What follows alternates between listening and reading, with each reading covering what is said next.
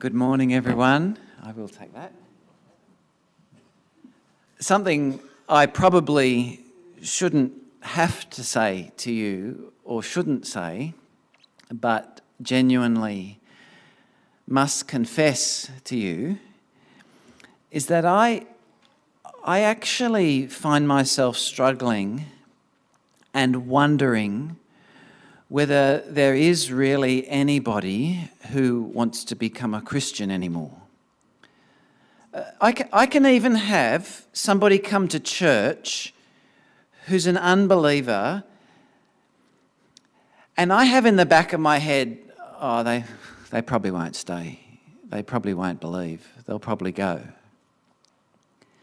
Now, that is not the thing that you want to hear your pastor is thinking. But I confess it to you. And I ask you whether you sometimes might feel the same. This passage is exactly what I needed to hear this week.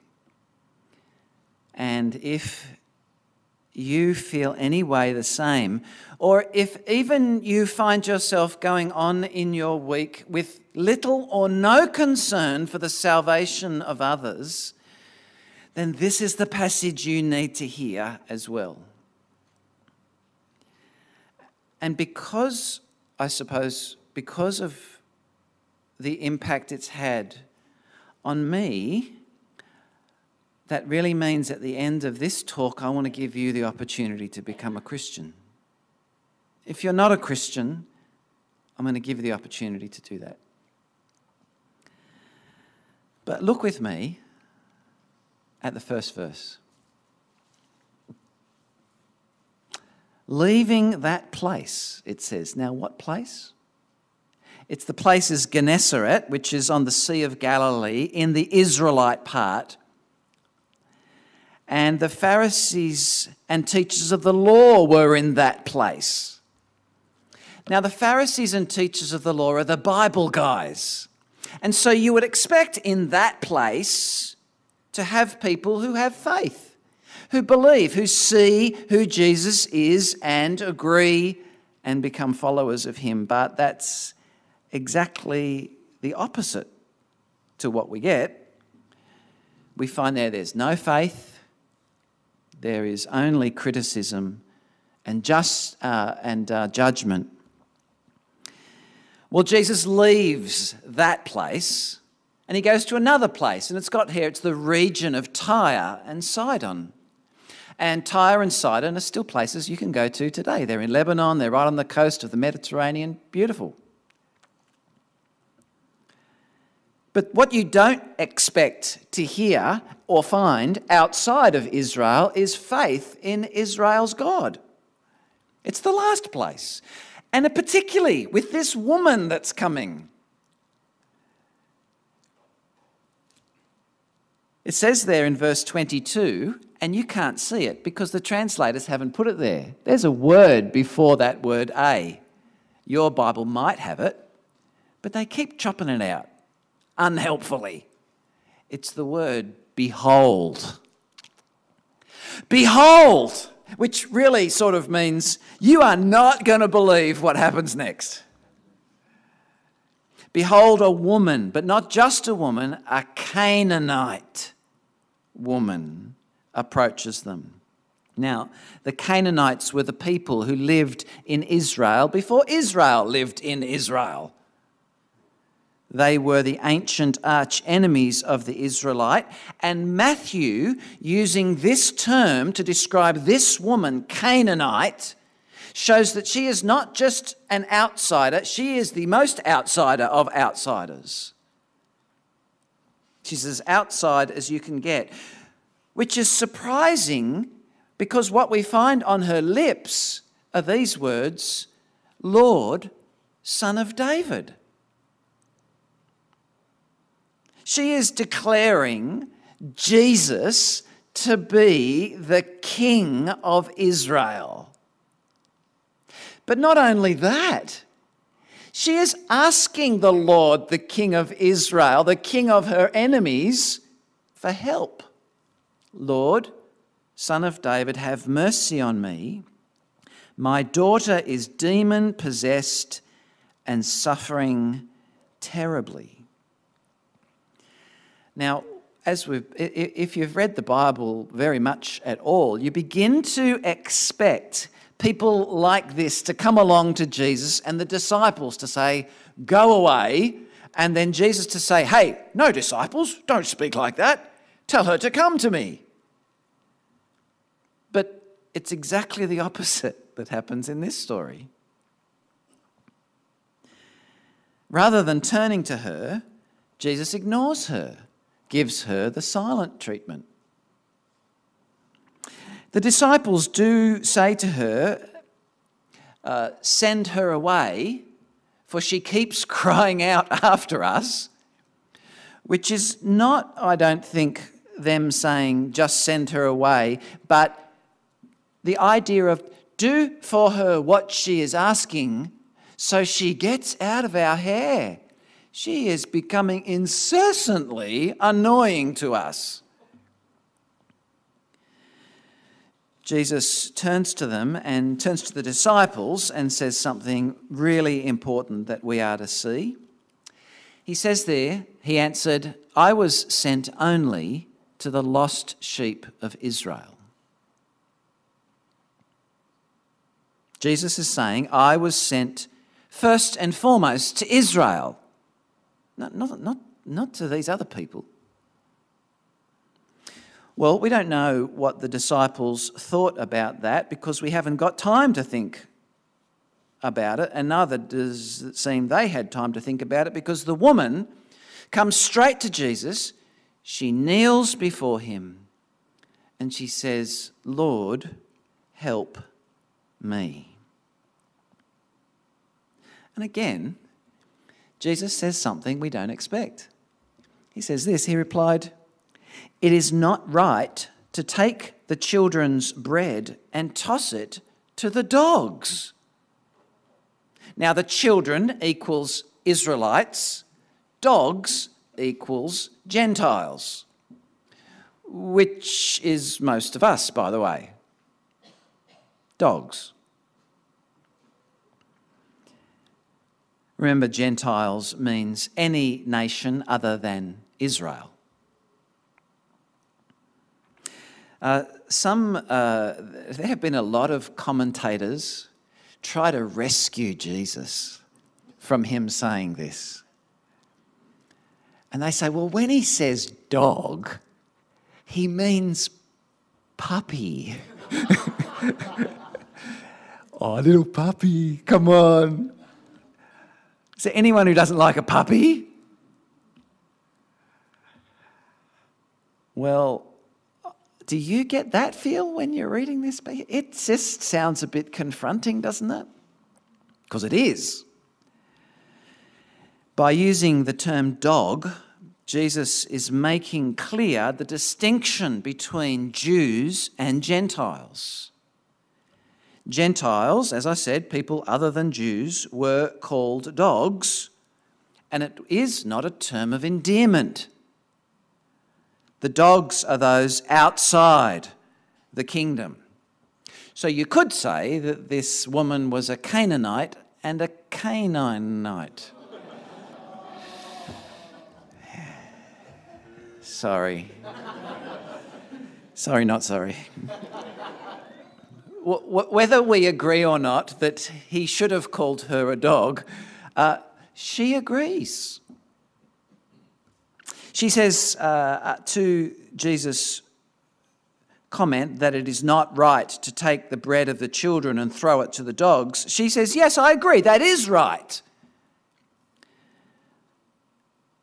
But she says, even the dogs eat the crumbs that fall from the master's table. Now, this reply, Jesus loves. In Mark's version of this same story, it says this, Jesus saying, "For this statement, you may go your way. The demon has left your daughter." And see, there's so much fuss about the previous statement, about the dog, that we forget to see that Matthew's pointing to that statement, for that statement. That statement that the woman says, even the dogs eat the crumbs that fall from the master's table. It's not Jesus saying, oh, gee, that was a good comeback. Oh, you've defeated me with your logic. No, she hasn't caught Jesus out with a clever reply. She has said exactly what he was looking for. And this reply is what our focus is to be. She is saying, the dogs don't sit at the table, but they still get to eat. She is saying the Gentiles might not be first in line, but they are next in line. She is saying salvation is from the Jews, but it's not only for the Jews. She is saying salvation is to the Jews, but it is also through the Jews. And this is exactly what the Old Testament expected. The King of Israel would not only be King of Israel, but would be King of all the nations, and people from all the nations would call the King of Israel their king. There is one great passage in the Old Testament that says exactly that. It's Zechariah chapter 8 and verse 23. It says this. This is what the Lord Almighty says. In those days that are coming, 10 people from all languages and nations will take firm hold of one Jew by the hem of his robe and say, let us go with you, because we have heard that God is with you. It's begun in this woman. She has got hold. She has got her faith right, which is why Jesus says to her, you have got great faith. Which is in contrast, isn't it, to the previous place where the Bible guys had no faith and the disciple guys had little faith. Here this Canaanite woman has great faith. Now, it's interesting to know that Matthew has snuck in Gentiles all along in his story. In the genealogy of Jesus, he sneaks in these Gentiles. He has Gentiles visiting Jesus, one of the first to visit Jesus with the Magi from the east coming in. He has, in chapter 8, the centurion's servant being healed. Centurion son or servant? Anyway, Matthew 8, being healed. But that is a Gentile centurion, but it's on Israelite territory. But now he has taken literally the step out of the territory into Gentile territory, and he's healing Gentiles in Gentile territory. And everything that follows in this passage flows from this story about this woman. So the very next verses, in verses 29 to 31, we've got people, mute, crippled, lame, blind, being healed. But that's not new. It's not new that they're being healed. What is new is where they're being healed. In Gentile territory. And what is it they say? They praised the God of Israel. That's not something that an Israelite does. They praise God. Others praise the God of Israel. This is a picture of non-Israelites praising the Israelite God. And what follows in verses 32 to 38, this feeding of the 4,000 is the same. Now, Jesus has already fed a whole bunch of people with a little bit of bread. We already know he can do that. Why does he have to show us he can do it again? Well, the point is not that we didn't know that he could do it. The point is not that he could do it, but where he is doing it. He is doing it again in Gentile territory. See what's happening? The bread of the children is overflowing to the nations. It's good to note in this story of the feeding of the 4,000 that our attention is being drawn to the number 7. Did you notice that? How many loaves were there? There was 7. How many loaves did Jesus take? Well, he took 7. Matthew goes detail to do that. Let's have a look where it is. How many loaves do you have? 7. He told the crowd to sit down. Then he took the 7 loaves and the fish. And when they had given thanks, he gave it, broke it, And how much was left? 7 basketfuls. An unnecessary 7 is a 7 that's being pointed out to us. Why 7? You might say, mate, is it the days of creation or something? Is it the complete thing? Well, it could be that. I think, however, there is another significant point to the number 7 in the Bible, and it's interesting that Deuteronomy, ironically chapter 7, verse 1 says it, and so does Acts chapter 13, verse 19, that the 7 nations, there were 7 nations in the promised land before the Israelites came in. So the Israelites, the Canaanites, the Amorites, the Girgashites, the Hittites, the Hivites, the Jebusites, the Perizzites, and later on came the Vegemites, but they weren't there yet, so there was only 7. So you've all heard that before, and I tell it again. Isn't someone terrible who tells the same joke over and over? But you laugh because you humour me. But here's the point, that the 7 really represents the 7 nations. So, and one of those nations was Canaanites, but the whole region was called Canaan, which is the promised land, is Canaan. And so what we have here is 7 representing Canaan. Canaan here stands for all the nations.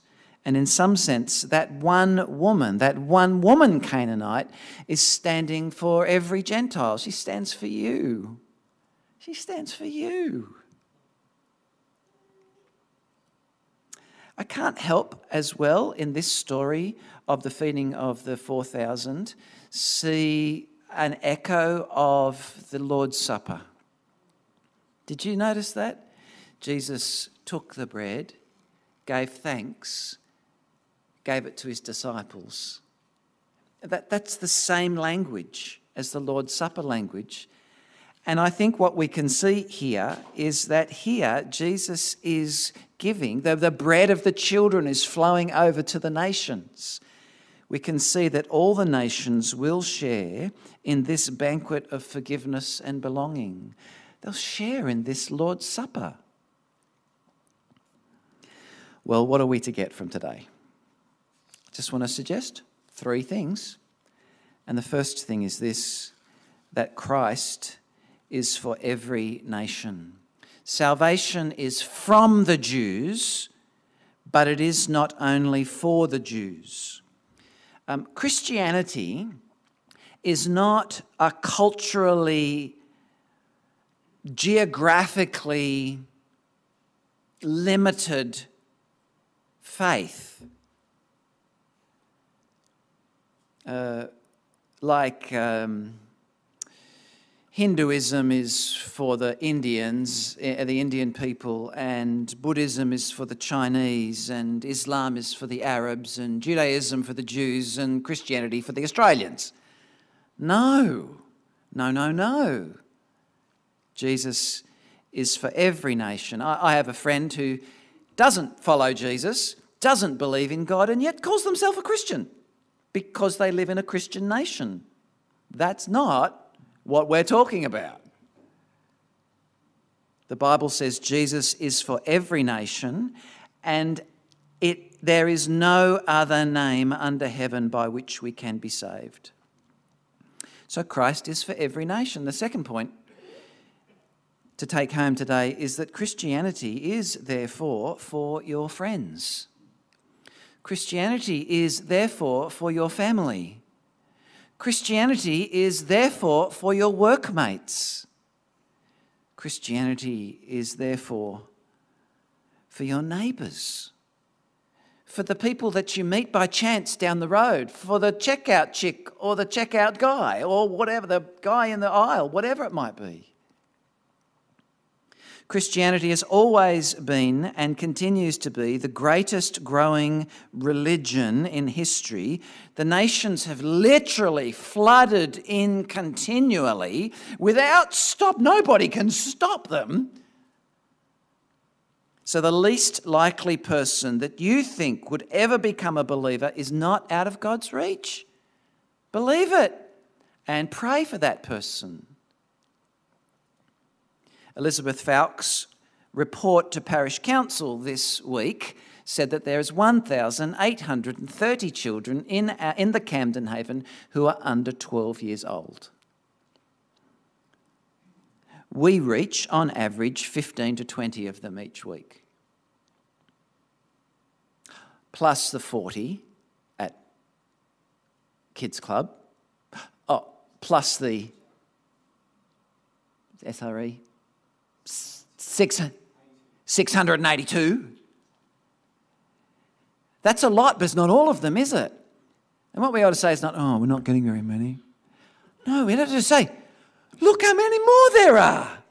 What a harvest field. It's wonderful. But that's only the people under 12, not to mention the 15,195 who are over 12. We reach, on average, about 260 of them a week. That's you, by the way. Look how many more there are. Now, I think too often we, when I say we, I mean me, shoot ourselves in the foot and begin to say things like, well, the ground is hard here and there's so many different distractions and people just don't want to care about God anymore. And that's probably true for some. But we need to realise that it's not true for all, and there are plenty who are desperate to hear the words of life and hope about Jesus. There are people interested. Could you believe that? And there's people even seeking. And God brings them across our paths. God brings them into our church. Not for us to say, they probably won't be interested. Grumpy old pastor. We ought to show them Jesus.